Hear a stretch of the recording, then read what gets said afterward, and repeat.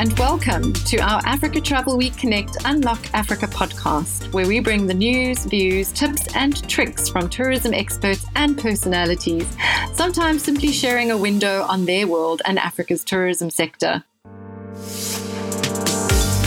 Hello, everyone. I am Loanne Halden, Vice President of Communications for the International LGBTQ Travel Association. We are the global leader in advancing LGBTQ travel, with buyers and suppliers as members in some 80 countries around the world, many of them in Africa. We are bound together, all of us, by our commitment to creating safe and welcoming spaces for LGBTQ plus travelers. And I am thrilled to be here today as part of IGLTA's ongoing partnership with Equal Africa. I have been in love with African travel since my first trip, which was to South Africa and Zimbabwe in 1996 and 1997. I had an extraordinary experience, and I did it just as I was starting to come out. So it's with great pride that I'm back here now, fully out, and talking about how to make African travel more inclusive. I have spent my entire adult life working in queer spaces. I am very privileged, and I am very aware of that privilege. So I am thrilled to turn the floor over to the real African experts in this group. Our panelists, Sherwin Banda, President of Africa Travel Incorporated, which I'm proud to say is part of the Travel Corporation's family of brands and IGLTA global partner. Hello, Sherwin. Sherwin has spent more than 20 years working in international hospitality in the UK, South Africa, and the United States. Though now living in Los Angeles, Sherwin was born and raised in Cape Town, South Africa, and remains passionate about all things African. We also have Gillian Blackbeard from Botswana, and her passion lies in Africa tourism and conservation. Hello, Gillian. She has been leading the industry for over 10 years in many high-profile roles and is now the CEO of Africa's Eden Tourism Association, the first purely private sector-driven organization representing Botswana, Namibia, Zambia, and Zimbabwe, undertaking an ambitious destination marketing strategy and campaign at all levels of the tourism supply chain. And last, but certainly not least, is my friend Lippian Mthandabari, whose name I will never pronounce entirely correctly, I fear.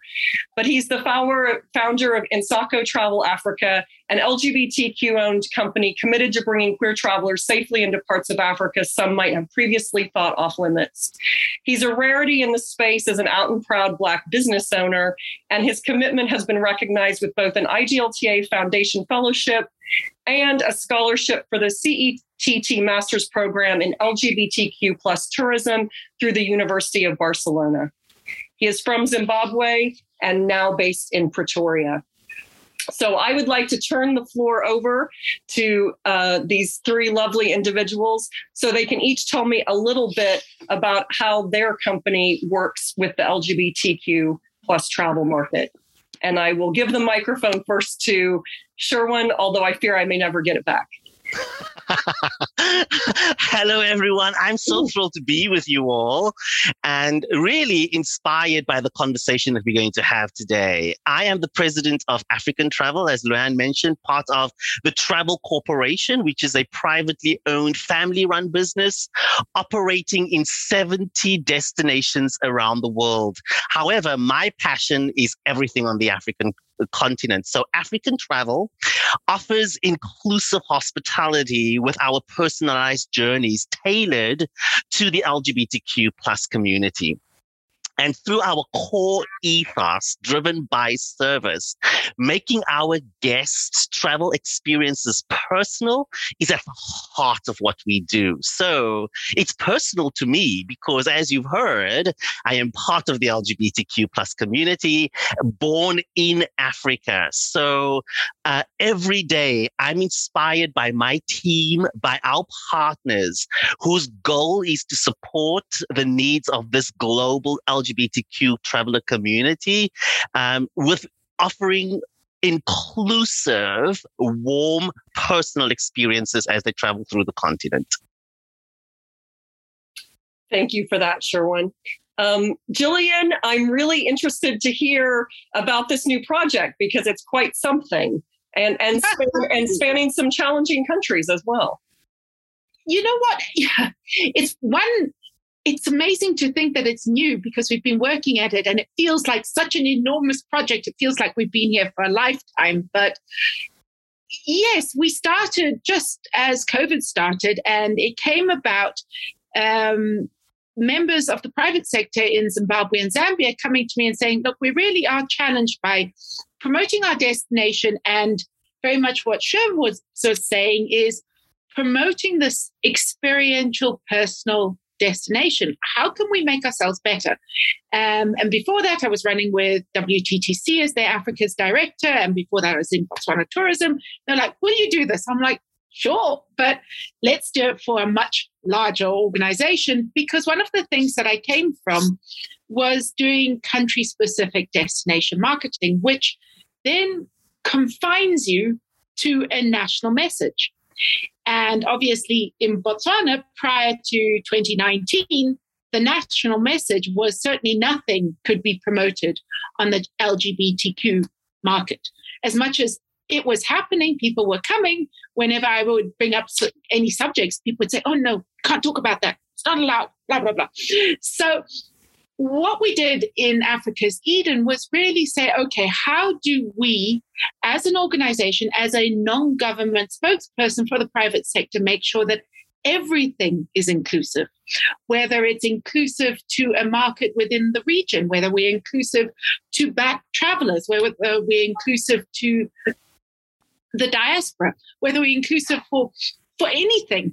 And obviously a large part of that community came and people said, well, we would like to promote it this way. So that's my history.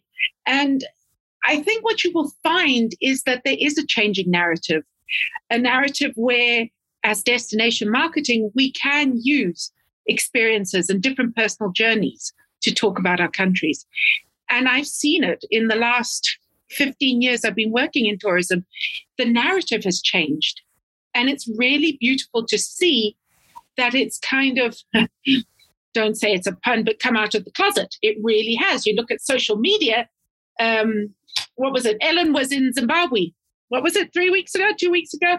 And suddenly everyone could post about it. And I don't think we would have been in the same place maybe even 3 years ago. I think that it would have been a different thing.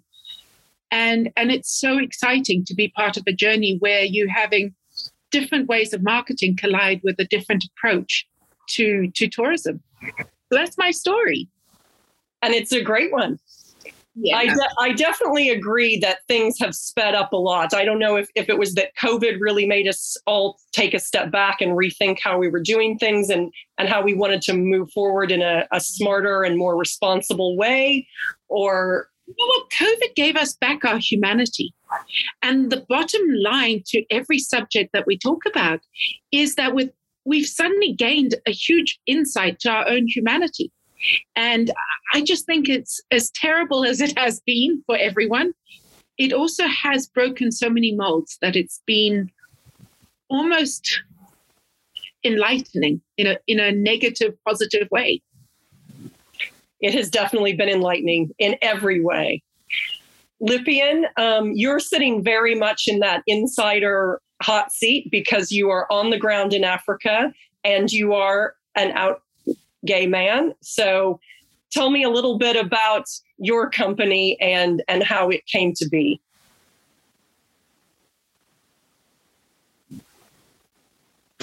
I think it has been quite an interesting journey since 2018, where we established Insako Travel Africa, which is an LGBT exclusive travel company, primarily targeting promoting spaces. I prefer to call them the hidden gems of Africa. And when we started, we realized that there was quite a huge gap in terms of, creating a conduit between the Africa trade and the tourism, rather the tourists themselves. So we ventured into destination marketing and profiling work, where we do quite a lot of work with destination marketing organizations in the meantime, primarily across Southern Africa, where we are conscientizing them and trying to, I think, unpack the value chain within LGBT tourism so that they can identify it as a niche market. The biggest challenge has been, these destination marketing organizations understanding that LGBT tourism is a market on its own. They have always wanted to segment it as a community which just exists there, but not as a market which is actually supporting quite a number of other sectors that all feed into hospitality and tourism. So our work has been primarily on destination marketing and profiling. And I think, like what Gillian said, COVID made us realize quite a lot of things. And in that process, we ventured into LGBT MICE sector, where we have been going all out, identifying, bidding, lobbying, and hosting international, local, and regional LGBT events across Southern Africa. So I think this has been our little journey so far. But the whole point is to unpack the hidden gems that are there in Southern Africa. Well, that sort of begs the question then, doesn't it? So what are those hidden gems? Every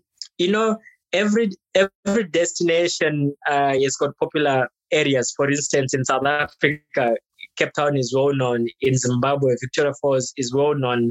Botswana, Chobe, Kasane, Okavango Delta, they're all well known. But in a case study of South Africa, or in a practical example in South Africa, we've got provinces like Northern Cape, Limpopo, Mpumalanga that have got spectacular attractions, destinations within the provinces and experiences which are there, which are all so welcoming and inclusive to the LGBTQ travel segment. You know what's really interesting, though, and I was thinking what Lippian said from a destination marketing organization myself, and you spoke about the issues or the way that they kind of niche it into, this is how we're going to market to it, and this is the market, and there's almost a feeling of, well, that's over there. LGBTQ tourism happens over there. We kind of know it does. And I'm telling you, from an organization was kind of, we know it happens, but no, it doesn't really come to us. And it's certainly one of the things that we found when we tried to be more inclusive was nobody really recognized it was always happening somewhere else. Oh, no, that happens at other pride destinations. No one said it's in our own destination. Nobody had, probably you could say, the tools to say we actually are within our own countries proud. We are proud of our own communities. And so there was always this crux that, when you do destination marketing, you need to know who your market is. And the people doing it weren't always advised by people like Lippian. We were just kind of, everyone was just doing their own thing. And they didn't really have an insight that this touched us as a destination marketing organization. And it's great to hear that you're working with other organizations to help them understand what they have in their own backyard, because it's easy to do marketing if you understand who and what are the topics in your own backyard and who travels, and within ourselves traveling. Yeah, that's a really interesting point, Gillian. From the TTC perspective, Sherwin, how have you tackled that aspect of marketing with LGBTQ plus travelers, and how do you view it? Gillian, you made an interesting point that COVID gave us back our humanity, because what actually happened across our organization when we went into lockdown, one of our greatest challenges were, how are we as a community going to stay connected?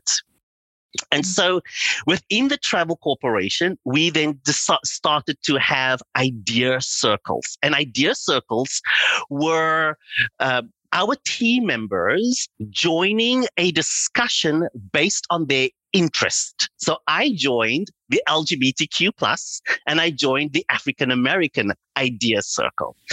But the conversations now during COVID was so different. I was on the first call, I was the only president on the call, because the idea circles are actually led by people not in leadership. It's led by our team members who want to drive conversation. And one of the team members looked directly at me virtually through the camera and said, Sherwin, as a gay man, what is African travel doing to be more inclusive? And we had to have real conversation in terms of what that means. And the first area that we looked at was all of our marketing was white heterosexual couples. Yeah. And it's so funny. I didn't look at it through this lens of what does that actually mean to people who are disadvantaged. And it was this hallelujah come to Jesus moment where we as an organization said inclusivity is not just lip service. There's a difference to saying you are LGBTQ friendly and being LGBTQ friendly. So no rainbow washing. 100%. And I will tell you, and this is not news to anyone on this panel, as someone from the LGBTQ community, we can sniff out whether something is real or not. So what we did is we took a look at how can we make tours more inclusive, focusing on the needs of sensitivity and inclusion. And we came up at African Travel with Pride Safaris, celebrating everything that is great about being LGBTQ and bringing that back to pride of our homeland, pride of our destination, and pride in making things matter, not only for the traveler, but for the people and the places where we visit. So when you ask, where are those hidden gems? Those hidden gems are experiences that people can't find for themselves unless they work with an LGBTQ plus organization, advisor, or destination marketing authorities. The world is changing. Our humanity is moving, and Africa is going to be the place that is going to surprise and delight people because there's good work happening in Africa. There is great work happening in Africa, but why does it feel like it's still so slow compared to other parts of the world? Why is Africa still lagging behind? Well, for me personally, as you know, I grew up during apartheid, and when I think back of South Africa, for me, it was old colonial laws and stringent religious beliefs that prolonged the stigma attached to homosexuality. Mm. And what's so interesting about this is when you look at Africa prior to colonization, there is evidence that same-sex practices and diverse sexualities existed in Africa long before the West actually discovered us. Imagine that. Imagine that, right? So as a South African, again, when we were growing up in South Africa, I could not interact with people who looked different to me because the laws of segregation prevented it. But with the advent of digital technology and social media, we could now connect with diverse people and nationalities around the world. And guess what happened? We got new ideas. And our ideas started shifting, and we were exposed to different cultures.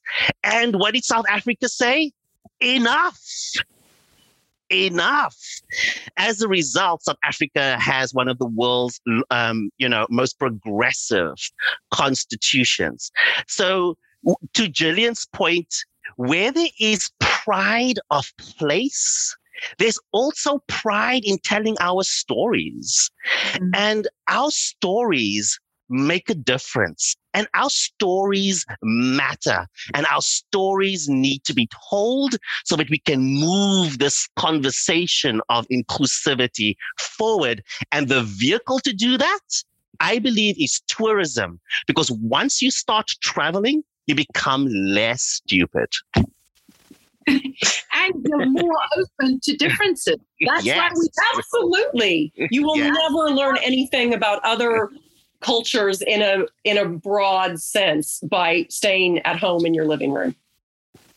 And maybe that actually gives us an idea of part of the conduit for change has been us as Africans going out, yes, on digital, but also going out and traveling. We're not stuck at home in this kind of, as Sherwin was saying, under this boulder of colonialism holding the weight, and whether it was the colonial empires or the religion that came out of it, it allowed us to kind of shed that kind of cloak that we had. We traveled more.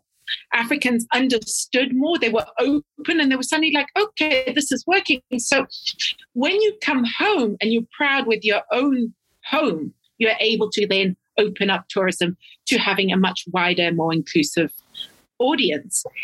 And this really happens. And Sherman, when you were talking about things like Black travel, it was exactly the same thing that we were doing when we were trying to promote and how do we market ourselves on social media as an inclusive, awesome destination that we are. We're an awesome destination. I'm not biased at all.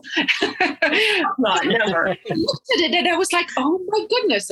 And some of the people who are very nice people will forgive me, but it was all what we call the silverbacks, the gray-haired white men with their spouses traveling. That's all you saw. So it was almost that we weren't even going out to portray ourselves as something open. And there was a lot of justification. And I think we should really call a spade a spade. The justification wasn't just, oh, in Botswana, it was against the law. The justification was, well, in this country, we're very conservative. And I get this a lot. We're a very conservative place. PDAs, we don't do that. And I'm like, okay. And it was such a challenge. I might be raised in Botswana all my life, but my mother's family is Danish, and we were very open about sexuality. And I've had many different experiences through my life. And there was a story where I was accidentally got caught doing something which was a PDA. And I was told, no, you can't do that. I was like, but that's what I want to do. And so I think in terms of destinations marketing, there was so much excuse making under the guise of religion, under the guise of conservatism, under the guise of, oh, this is my family. Come on, guys, enough. If we can't go back to, for example, blaming everything on colonialism, we can't also blame, oh, it's our religion or it's our culture. And I think that there is still a lot of that. And there's still a lot of people who use that as a justification for not doing anything. But I think it's also... How do you push past that? I mean, because that's a big historical wall we're talking about. It's an interesting topic. And, I could feel so much of my emotions coming out when Sherwin was, putting it out there, because especially if you now put it from a destination marketing perspective, when you go to this, before we even talk of private sector, we obviously have to start with your government institutions or your state-owned bodies that are leading in marketing and profiling tourism. And all the first time or initial engagements for countries for destinations outside of South Africa, you always get the perspective of saying our laws, they do not support that. So if we are to endorse or support, it means we are going against our constitution and our government. Then in South Africa, especially when you are dealing with remote destinations, this is where, they tell you that, this is a cultured area or a culture-oriented province, and it's going to take a while for us to do that. And it's funny how all this is being hinged against the laws, whereas the same laws, like what Sherwin said, before colonization, there is well-documented evidence of prominent livelihoods of Africans existing in the LGBTQ space. Then came the law that said, this is a taboo, this is not supposed to be done. Then post-colonization, the same laws are still applying. They've not been reviewed, and the governments are still adamant on sticking to these laws. But what we have done now is we have simply dangled the carrot to them and say, but this is the value of the market. The same countries that colonized us, this is their position. For instance, Zimbabwe against the United Kingdom. This is how much they have harnessed this market, and this is how much they are marketing. This is the initiatives that they are doing, and after a couple of engagements, after a couple of projects that we do, especially with them, that's when they start realizing that, okay, this is actually indeed a market. And I must also say there's a great deal of lack of education, especially when it comes to LGBTQ tourism. They will tell you, when another country, I'll give an example, Zimbabwe versus South Africa. If South Africa starts recognizing halal tourism, it takes a couple of seasons, and then Zimbabwe will say, we are introducing this niche market or this big market which is there. We need to start promoting halal tourism. And I think it's these simple steps that will eventually pan out these, anti-LGBT sentiments, and maybe we'll start realizing progress, especially with your destination marketing organizations. And I think the more we do work with them, I was having a conversation with somebody saying, one day you're going to hit that $1 million check. And I said, what?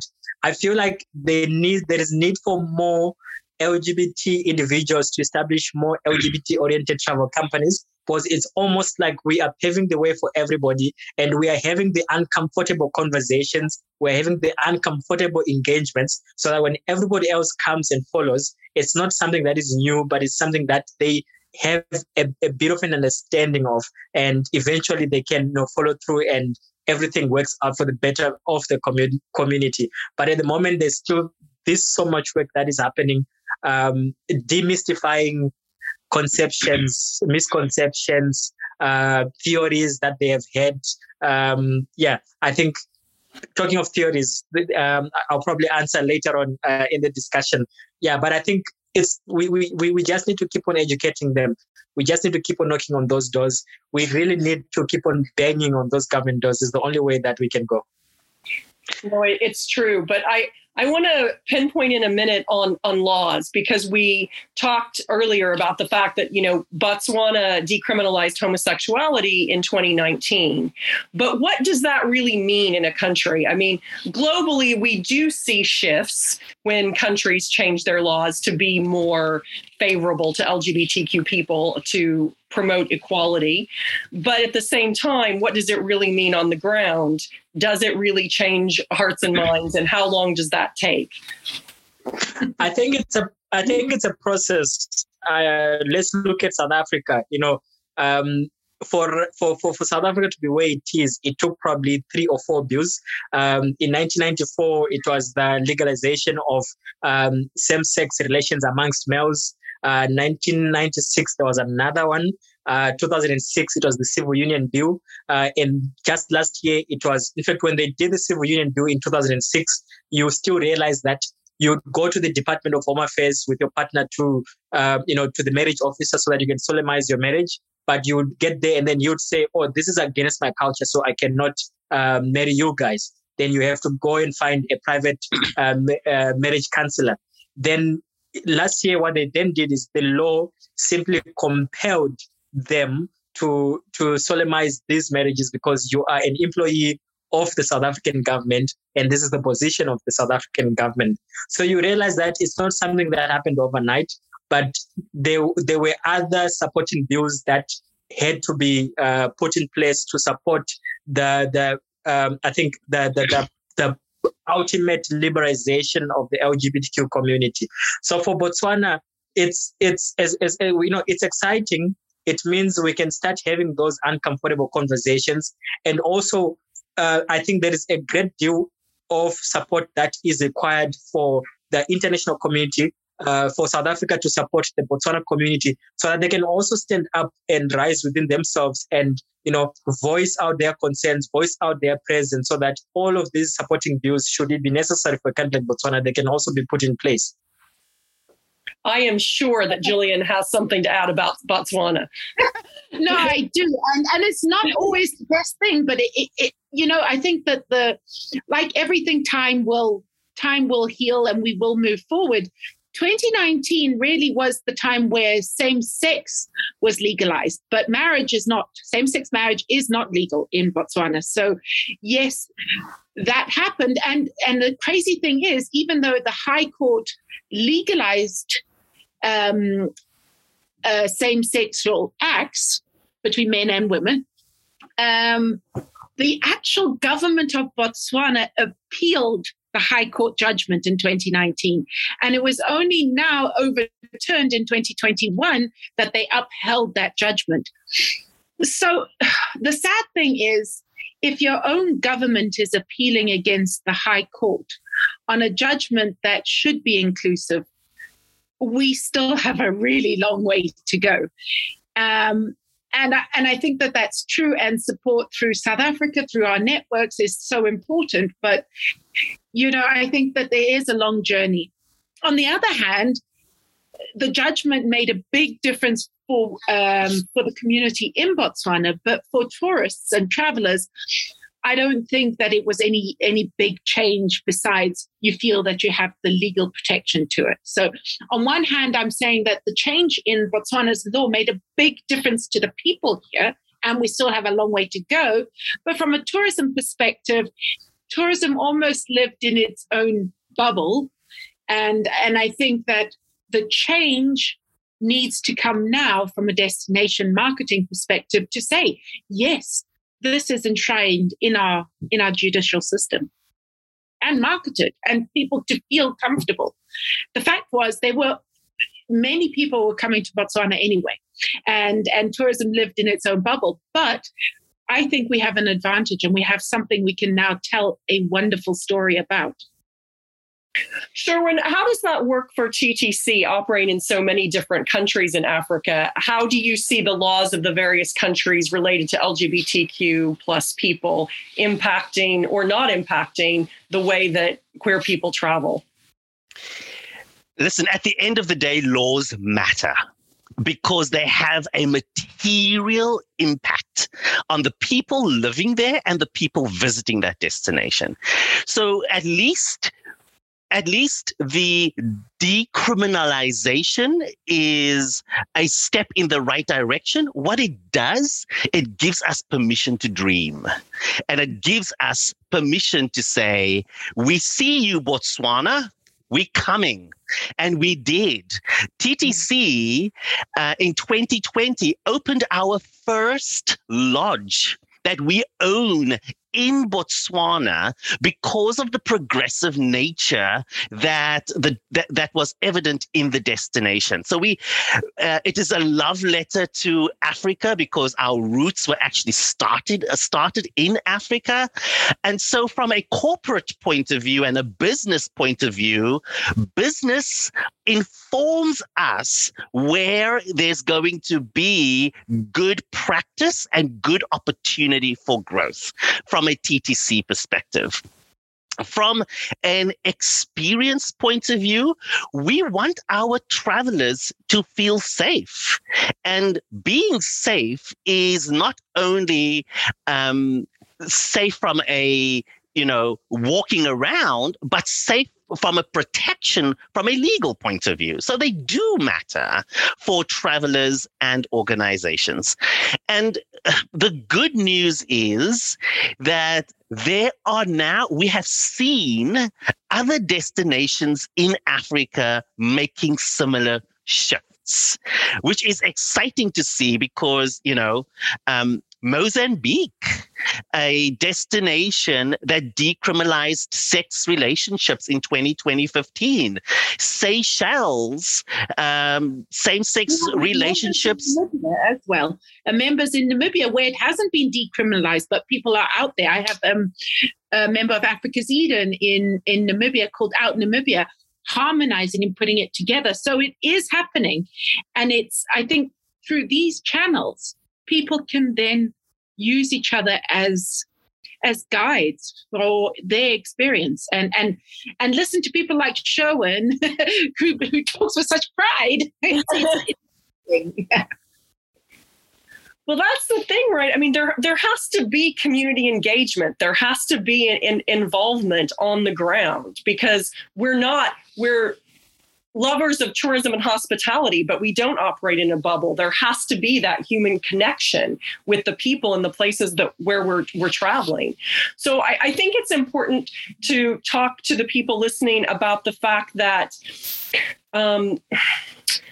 we need to give them some sort of concrete ways that they can engage themselves, because we are quite knowledgeable in a way perhaps that many of the people listening are not. So there are some things that might seem obvious to us, or there's ways in which, as Lippian said, we're paving the way, but there are people out there that want to follow. We need them to follow, but what kind of concrete advice can we give them to do that in an authentic and genuinely helpful way?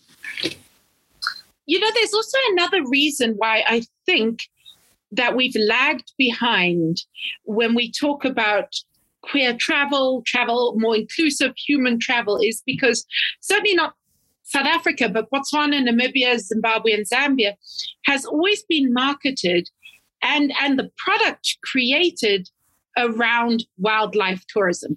That was the focus of it. So the way we created the travel experiences, us as the travel industry, was surrounded around wildlife tourism. You go to these countries to experience wildlife.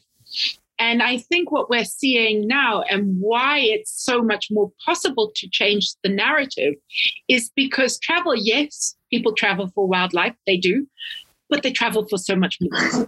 And it is that human connection that is creating those openings. But for the longest time, we really, really only created product around singular wildlife tourism. That's all you went to, certainly Southern Africa, for. And it was very difficult then to create a human element around this, to create experiences.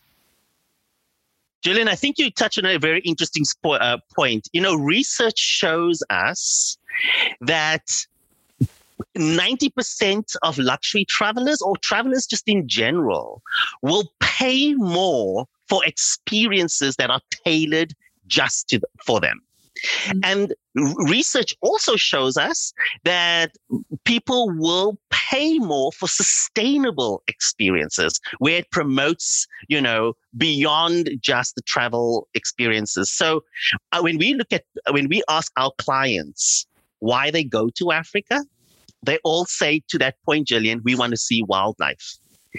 But when you survey them upon return, they say they will only return because of the human connections they've made. The opportunity for us in tourism is to promote diverse destinations and experiences beyond just a very narrow experiential offering.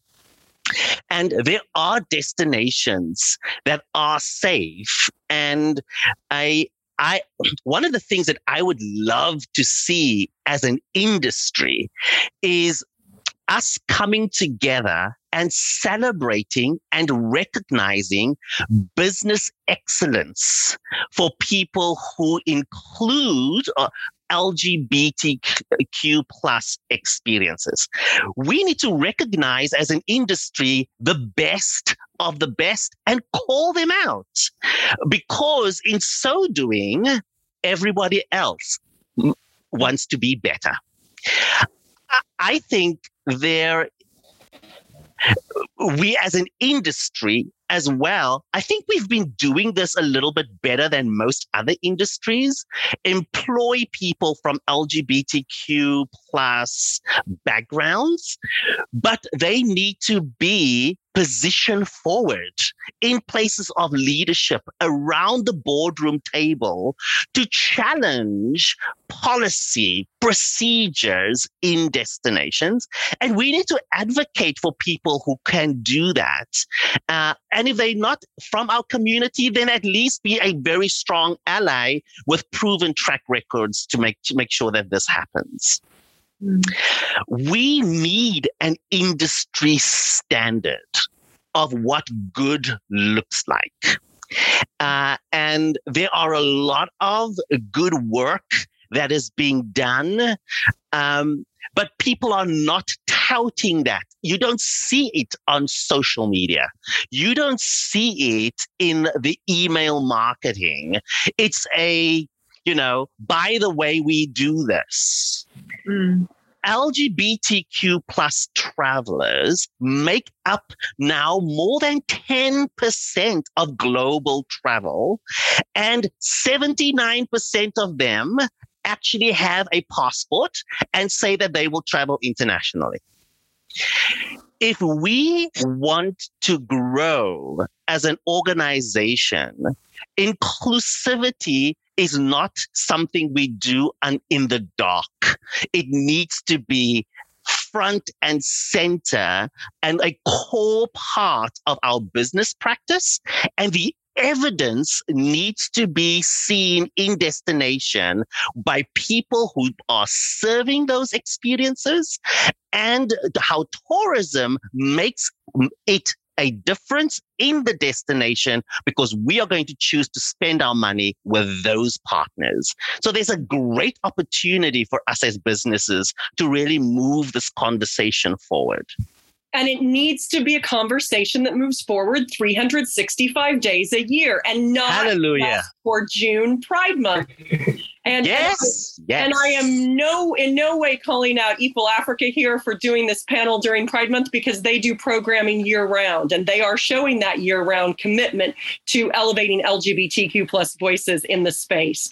But there are a lot of other businesses out there that wake up in June and then go back to sleep the rest of the year. And we really need to get people moving year round, because that's how you move the needle. What do you say to that, Lippian?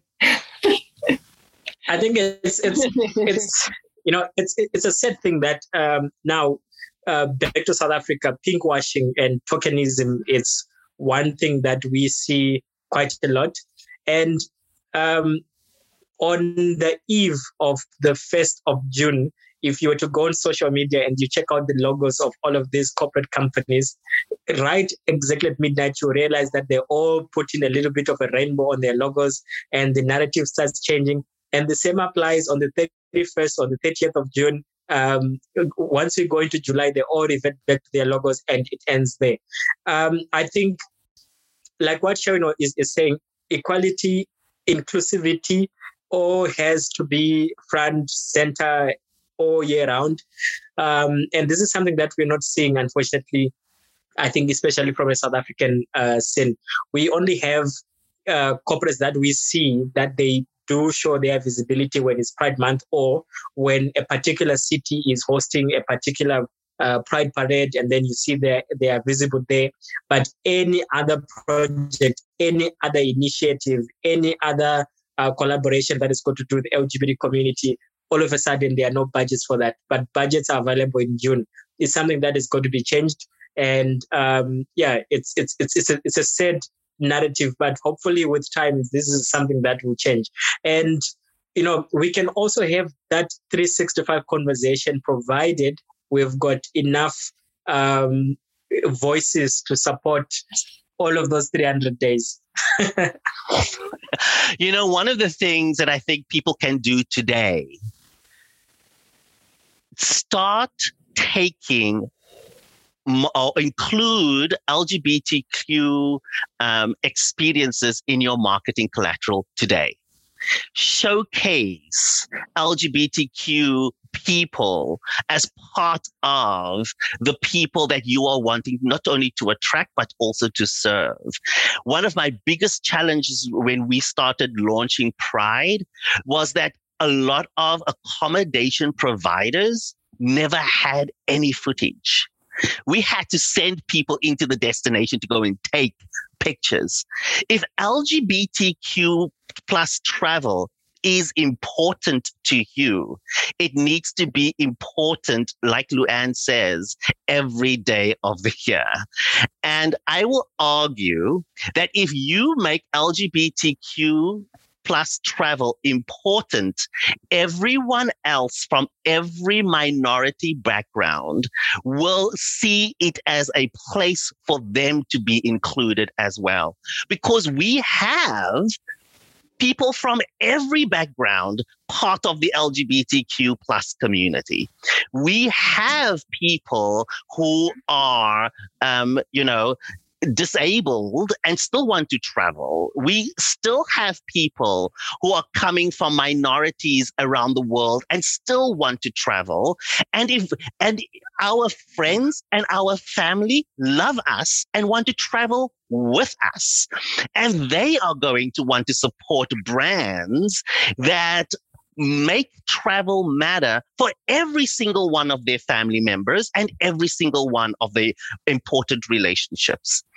This is a great opportunity to go back to how we started when Gillian said COVID gave us our humanity back. I believe our humanity has always been present. We just didn't illuminate it well enough where the people were actually doing good. And our time now is to illuminate these amazing brands that celebrate inclusive travel and include training opportunities for their team members to be upskilled with the language of inclusivity. So I'm excited about what we are seeing in Botswana, and I believe that we are going to see other African nations taking the lead as well. And my next trip, guess where I'm going? Botswana. So I'm really excited. Well, you'll have to come and visit us, Sherwin, and give us a tip and hint. And I think one of the things that we haven't talked about, because I was sitting here thinking, well, how do I take the message of this conversation that we've had to my members, the 400 companies we represent? And one of the really awesome things that you said that I hadn't thought about, because I always live in the destination marketing space, was let's start by upskilling and empowering our own employees. It should be something that we are empowering our employees front and center from the LGBTQ community. Let's empower them. Let's celebrate them. And that's something everybody can do all the time. And by having our own employees empowered, we can then become a more inclusive destination. So thank you. And it really has given me food for thought about, well, when I next have a conversation with my members and we talk about product, it isn't just, oh, how do we develop the product? How do we market? But it comes to a human resource. How do we empower and celebrate a resource that is welcoming? And that's a big difference. That is so great, Gillian. And tell their stories. Like, why were they attracted to tourism? I was attracted to tourism because I grew up in South Africa during apartheid, and I could only be around people who look like me. So tourism was my vehicle where I could be around people who were different to me. And I could speak to people from all parts of the world. And it got me so excited that I said, you know what? I'm moving to London because guess what? I liked the gay guy I met from London, and guess where I ended up? So tourism is a vehicle and can be a vehicle for positive change. And us as leaders in the African space need to be consistent and determined with our goal to be those instruments of change in a destination that not only needs tourism, but benefits from tourism on a daily basis. I think you're all incredible instruments of change. Bless you. And we only have a few minutes left, so I'm going to let you all just deliver any parting advice that you'd like to offer to our listeners today. What, suddenly you're going to go quiet? Oh my God. I would pause. I would say to our listeners, why should you be marketing inclusive travel to the LGBTQ plus travelers, I guess? I would say that the LGBTQ plus market is one of the fastest growing tourism sectors globally. And in a recent article I read, it said that they were predicting over 180 million gay travelers by 2030. And if we look at research, most people say that they will buy travel from travel brands that have a proven track record with regards to LGBTQ plus travel.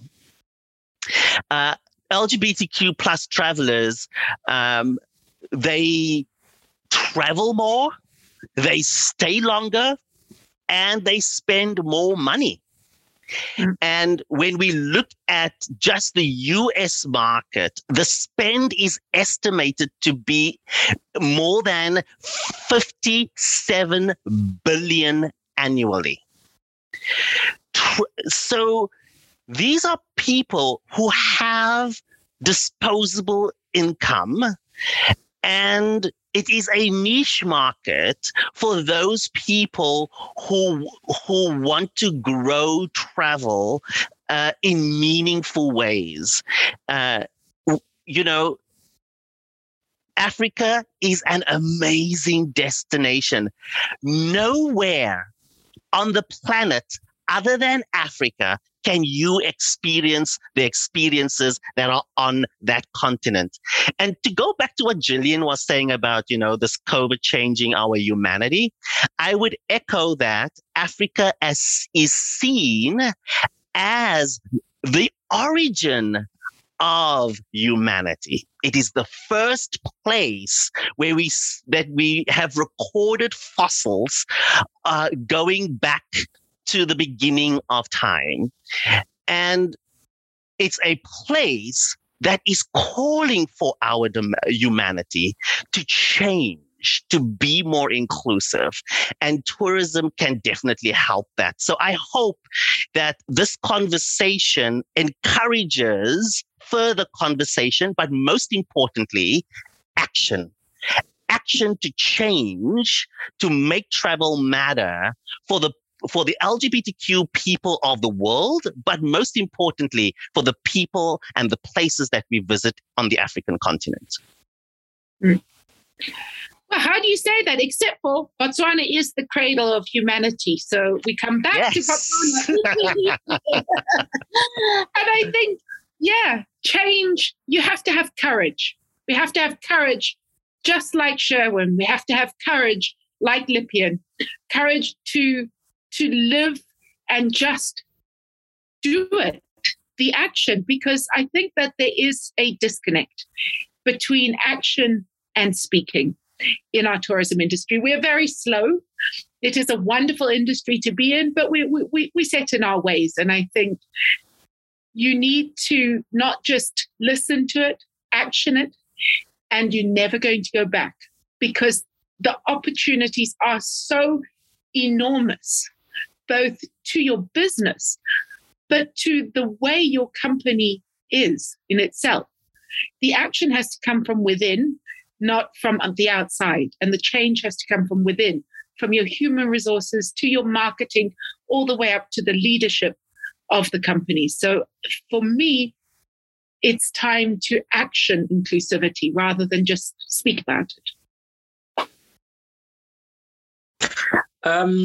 I think at the end of the day, we have to recognize that we still have a long way to go, and hopefully, as operators, as tourism experts, we can all come on board and support.